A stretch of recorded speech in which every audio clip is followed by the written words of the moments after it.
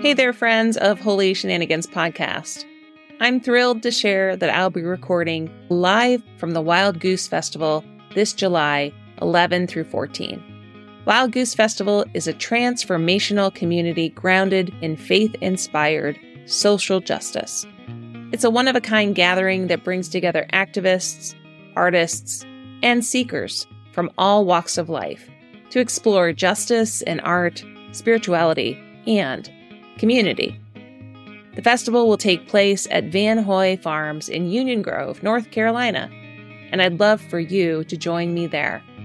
From engaging workshops to inspired panels and interactive experiences, Wild Goose has something for everyone. So mark your calendars and let's be part of this incredible community that is committed to making a positive impact in the world.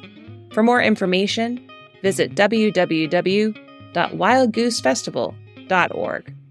As one of my followers, use a discount code A-TLE24. That's A-TLE24. And you'll get $50 off the price of an adult weekend ticket. We will see you there at the Wild Goose Festival to connect, to build community, and to work for social justice.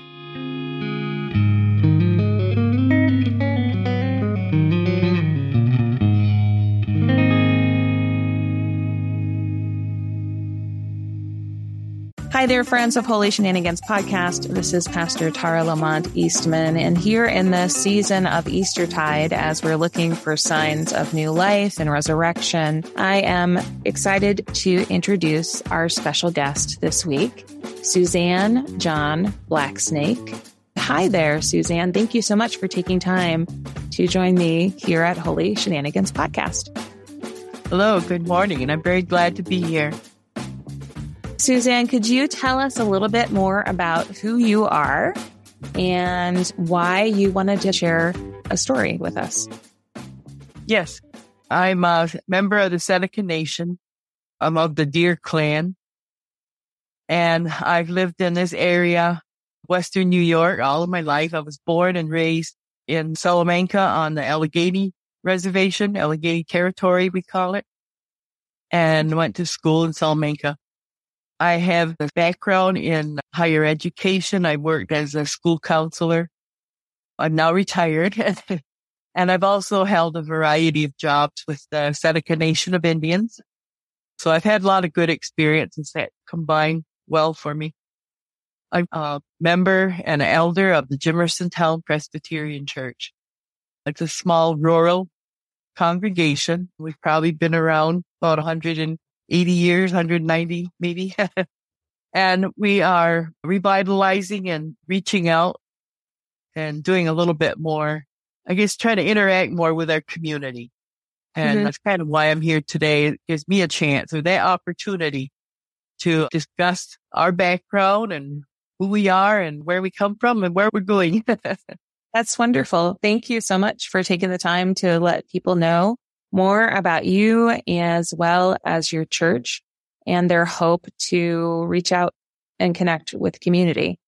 The Presbyterian Church is a tradition in my family, I guess you would say, dating back to the very first movement of Presbytery settling and coming to Western New York State. A lot of the early mission work has been outreach to the Seneca Nation, and it's really a big part of the history of New York State.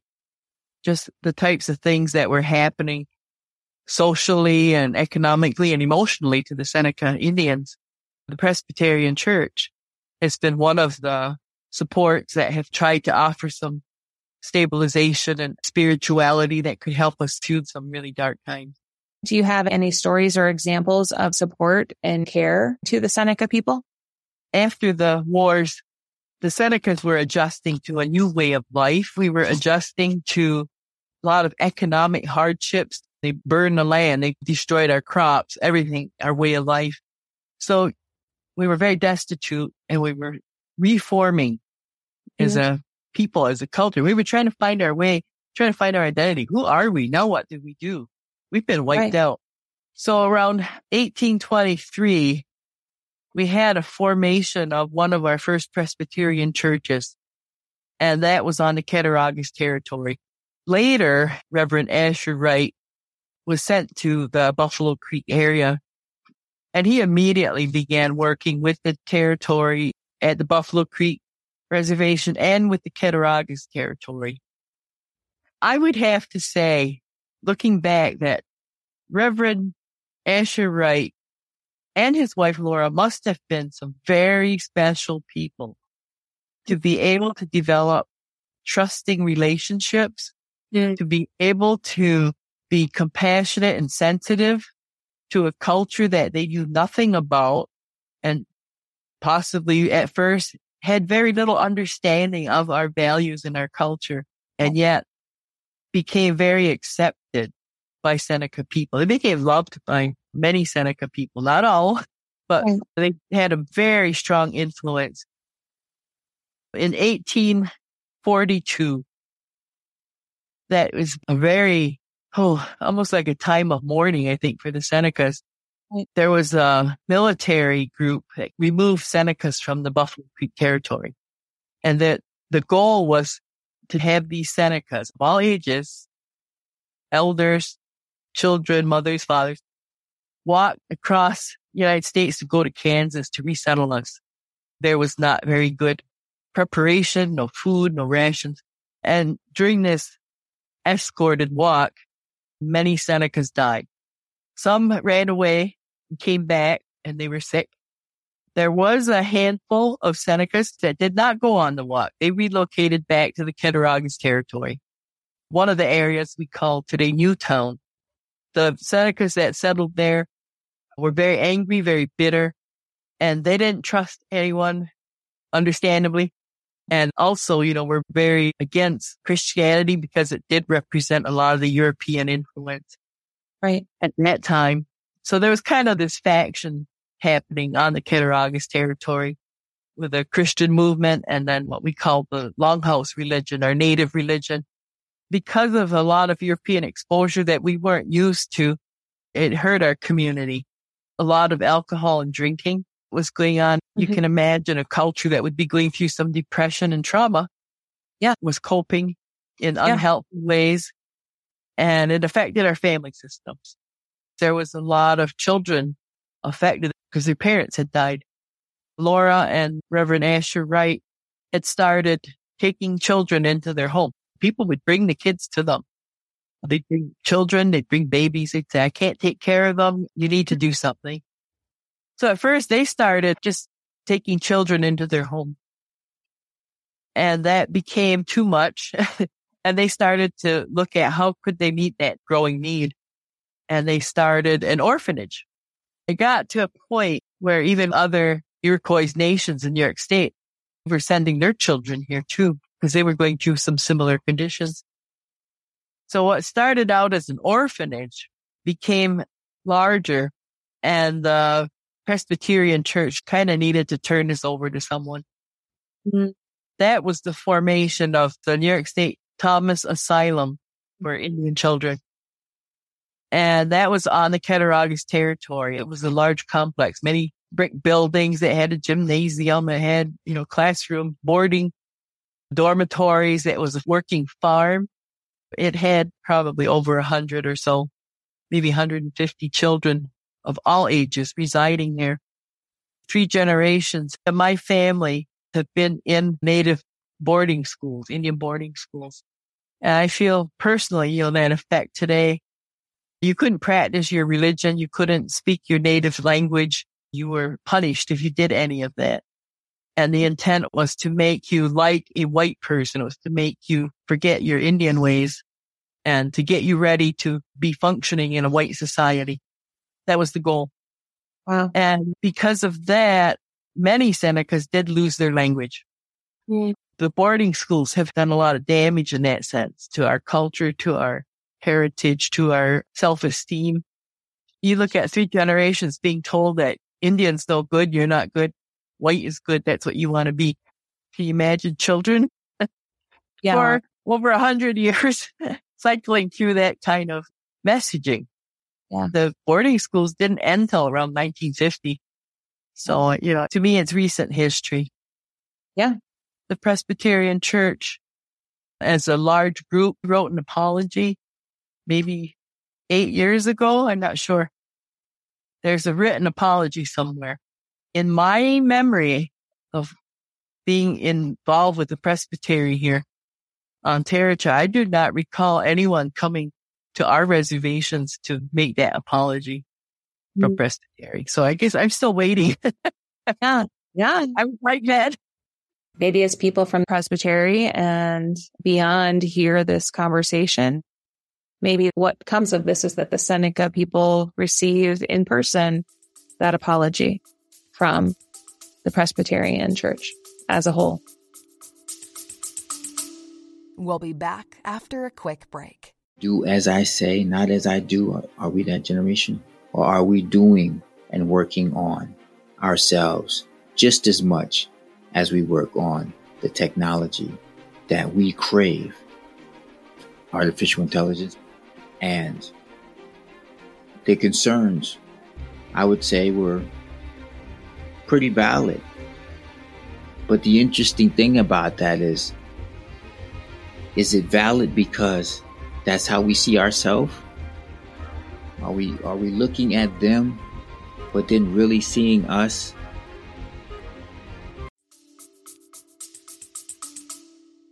Yeah, that could happen.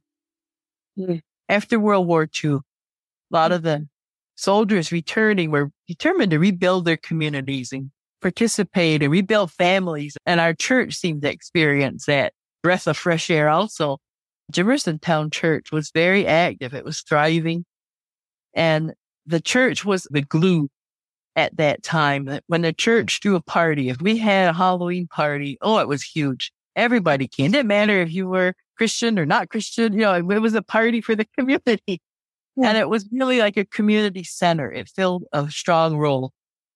And then, as Native history will show, another crisis came about. What was that? Late 50s, early 1960s, in Western New York, there was this movement to build the Kenzua Dam near the Pennsylvania border, just above Warren, Pennsylvania. Yeah. The Kenzua Dam was proposed, and there's a good documentary called Lake of Betrayal. PBS has put it on it several times. A lot of us have been a part of the narrative to that. And I would highly recommend watching that. It gives a good breakdown of the history why they needed to build a Kenzua Dam. Initial purpose is for flood control. And there was mass flooding because it goes into 3 rivers. You have Allegheny and the Monongahela, and I think it's Ohio or something. And so there's 3 rivers that merge in Pittsburgh. So there is a flooding. But it's also, Pittsburgh was a steel town, and the plant needed a mechanism to flush a lot of that waste out of the rivers. And by having a controlled dam that could let water out when they needed it, was also a receptacle. There was a force of financial steel families that were petitioning and working with Congress to make sure this happened, because there was special interest. So it wasn't necessarily all flood protection. They really wanted this, again, for some other purposes, for industrial. We battled and we fought, but we lost our legal battle. So 11,000 acres was condemned for a take area for the Kenzua Dam. So the elevation point, 1365, has always been burned into my mind. Even as a young child, I knew what that was. My dad explained that. 1365. Everything below elevation point 1365 was going to be condemned. We would never be able to live on that land. So when I was like 5, 6, 7 years old, that was a significant number in my childhood memory that I still remember. That was the land that we lost. That was condemned. And that was a lot of our homes. Bonneville and Quaker Bridge, Cold Spring, Red House. We were all displaced again. Our homes were burned. 2 artificial communities were built. And we had to pick one or the other, Jeffersontown or Steenburg. the federal government would give you an allowance, I guess, to build a house. There was maybe like 3 or 4 house designs you could pick. So we all wound up with similar monopoly looking houses. And it was a new house. And on the outside, I think people thought, oh, what a wonderful thing that the Indians are getting new houses. Aren't they lucky? And to us, it was so painful. I think we probably would never have chosen that as our outcome. Right. I was going to grade school. We lost our school building we went to also. So we had to, at that point, you call it integration because it was an all Indian elementary school. So when I was about 10, we made that transition into the Salamanca District School. Not only had all this anger about being kicked out of our houses, we now had to learn how to get along with the white race, I guess you would call it, and integrate. So the 60s was filled with a lot of challenges again for the Seneca people. And during that time, all of our churches were closed down. Onaville Church merged with Jeffersontown Church. The Cold Spring Church closed in 64. In 1965, the Jeffersontown Church was condemned, but we had land to go to. So we broke ground and decided to rebuild a new chapel with the Onaville group. I just want to also note that the Olean Presbyterian Church had a pastor there that I think he was a miracle. Because we had just a little budget. We weren't sure how far that would go to build a church. Reverend Paul Hagan was the reverend that helped us. I have a folder in our record on little parchment paper, like the onion skin tracing paper, just, 9x11 or whatever, 8x11. And he drew the schematics and the design for what is now the new Jeffersontown Church. He drew all little pencil and roller sketches. He was an engineer of sorts, an architect. And he's got all of the plumbing and the water lines, everything drawn. And he dedicated himself with the men in our church, and they hand built the church. And in 1966, we had a dedication ceremony for a beautiful new handmade church.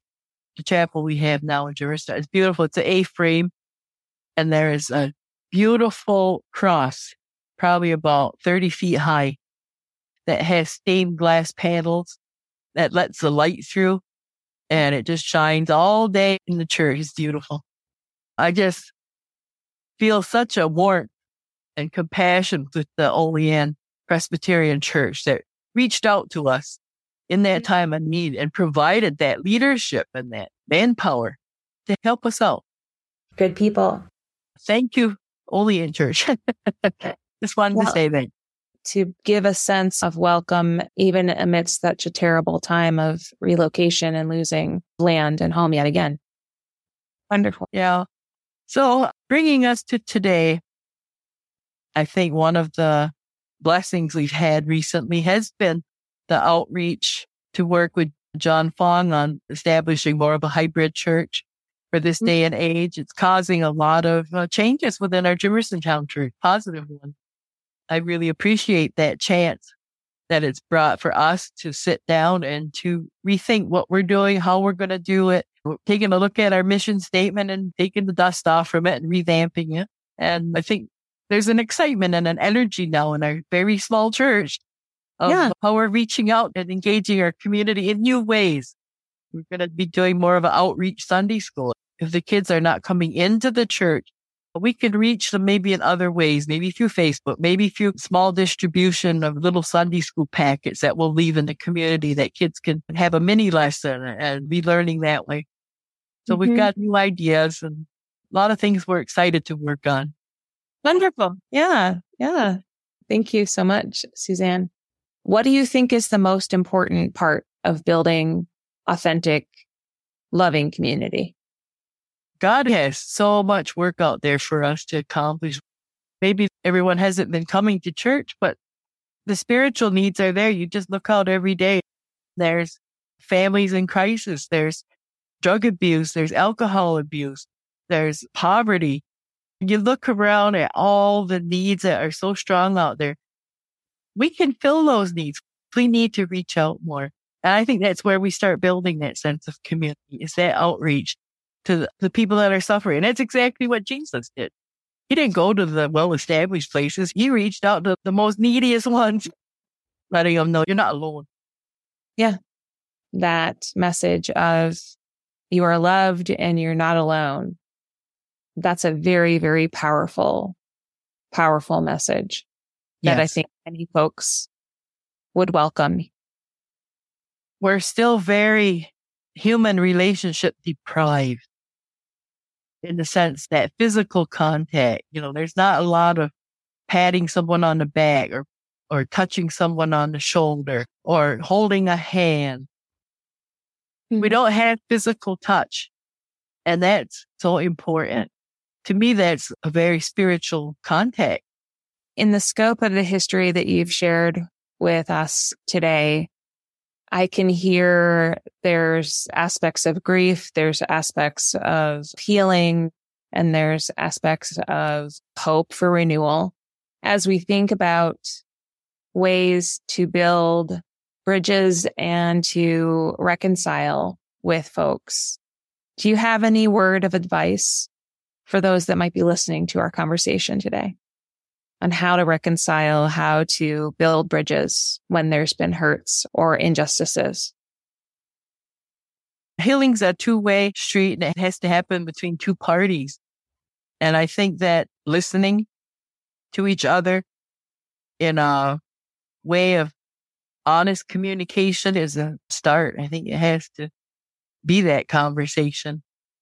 And I think that was one of the reasons why I mentioned, we haven't heard that apology yet from Presbytery. And I think that's a starting point for us, for our healing, for my healing journey. I would love to have that event to mark that, and to have my family there, and, to start that discussion of what did the boarding school have on me and my grandchildren, on my parents, my grandparents, and all that. So I think being able to sit down and to kind of start being honest with each other. And that goes for myself. I have to share and be able to be talking about my feelings, my fears, maybe my distrust, and that, how I was raised. I think all of that is the starting point. We all have to deal with our own issues to start that healing and meet each other, and to have I think to get the full message. Christ tried to teach us to listen. There's things in my heart I have to clear yet, to be a good Christian. I can't fully enjoy all of God's message and Christ's work until I can clear up some of my own little hang-ups here. Because that's not Christian. That's not how we were meant to be. We need to overcome something so that we can have that full love. Well, Suzanne, I am hoping with you for those opportunities for healing and hope for you and your family and for the Seneca people. I wonder if you have any last words for our audience today. Well, I think that the more that we can listen and learn about each other, that we can come together with a good mind, that will help a lot. And there are some types of activities here at the Seneca Nation, I think, that would be some starting points for anyone that's interested to learn more or like some appropriate conversations with us. We do have the Seneca Iroquois Museum, which is a new facility. It was built just probably about 5 years ago. And that is a spot to learn. We have a lot of displays, and we have some guides that walk you through the displays and can explain a lot. And it's a starting point to maybe get sensitivity to our value system and our culture and our history. And we do some community activities that are very open. We have something called Remember the Removal. It's an annual walk that we do for our community. It's very kind of solemn. We're trying to make sure our children know about the Kenzu Dam and the homes that we had. So we go back and revisit some of those desolate areas. There's no kind of markings where we lived, everything's gone, flooded. But we'll walk the old roads and elders will talk about it so the younger people can learn. And we invite friends to come and help and walk with us if they're interested. And we have a lunchtime meal at one of our community centers. And the big meal is a chance for us all to visit people we may not have seen in a long time. Sometimes there's a speaker. I know we've had authors come in and speak about some of the historical books that they've written and share some of their references with us. So, it's usually a nice occasion in September. In the 1960s, we also started something I wanted to mention because we still do it today, a major fundraiser. We do an annual Native American Indian foods dinner. It's all of our cultural recipes that we have. It's our Indian foods, lots of corn, beans, and squash, deer meat, turkey. It's like a Thanksgiving dinner. We've been doing this about 65 years now, and it is our annual fundraiser that keeps our church doors open. We do this fundraiser, and that helps us pay the gas and electric and the maintenance and keep things going. So we'll be advertising that again for this October. We have takeouts available, and I think we did 250 dinners last October on a takeout basis. What an exciting opportunity. I thank you for your generosity and sharing your story of the Seneca people. I pray for hope and for healing and for us all to treat one another with the belovedness of being made in the image of God that each and every one of us has. And I just thank you for showing me your beautiful life today. Well, thank you. And this has been a good experience for me also, to share, to open up, to let people know in an honest way, about my culture and my history. It's been a joy to talk with you, and I call you a fellow holy shenanigator. I like that. Yes, we can be about this good trouble work. Yes. Always necessary. Yeah. Blessings to you and to those who are listening today. Please know that you can be a part of healing and hope by learning and listening, by taking Suzanne up on these opportunities to learn about the Seneca's history and their present and their future. I give thanks for the Seneca peoples, as well as for Jimerson Town Presbyterian Church and that whole community. May God help us to listen well for love's sake, for the love of God, and for the love of people. Until next time, Holy Shenanigans listeners, may you be well, may you be at peace. May you know that you are loved and that you are not alone.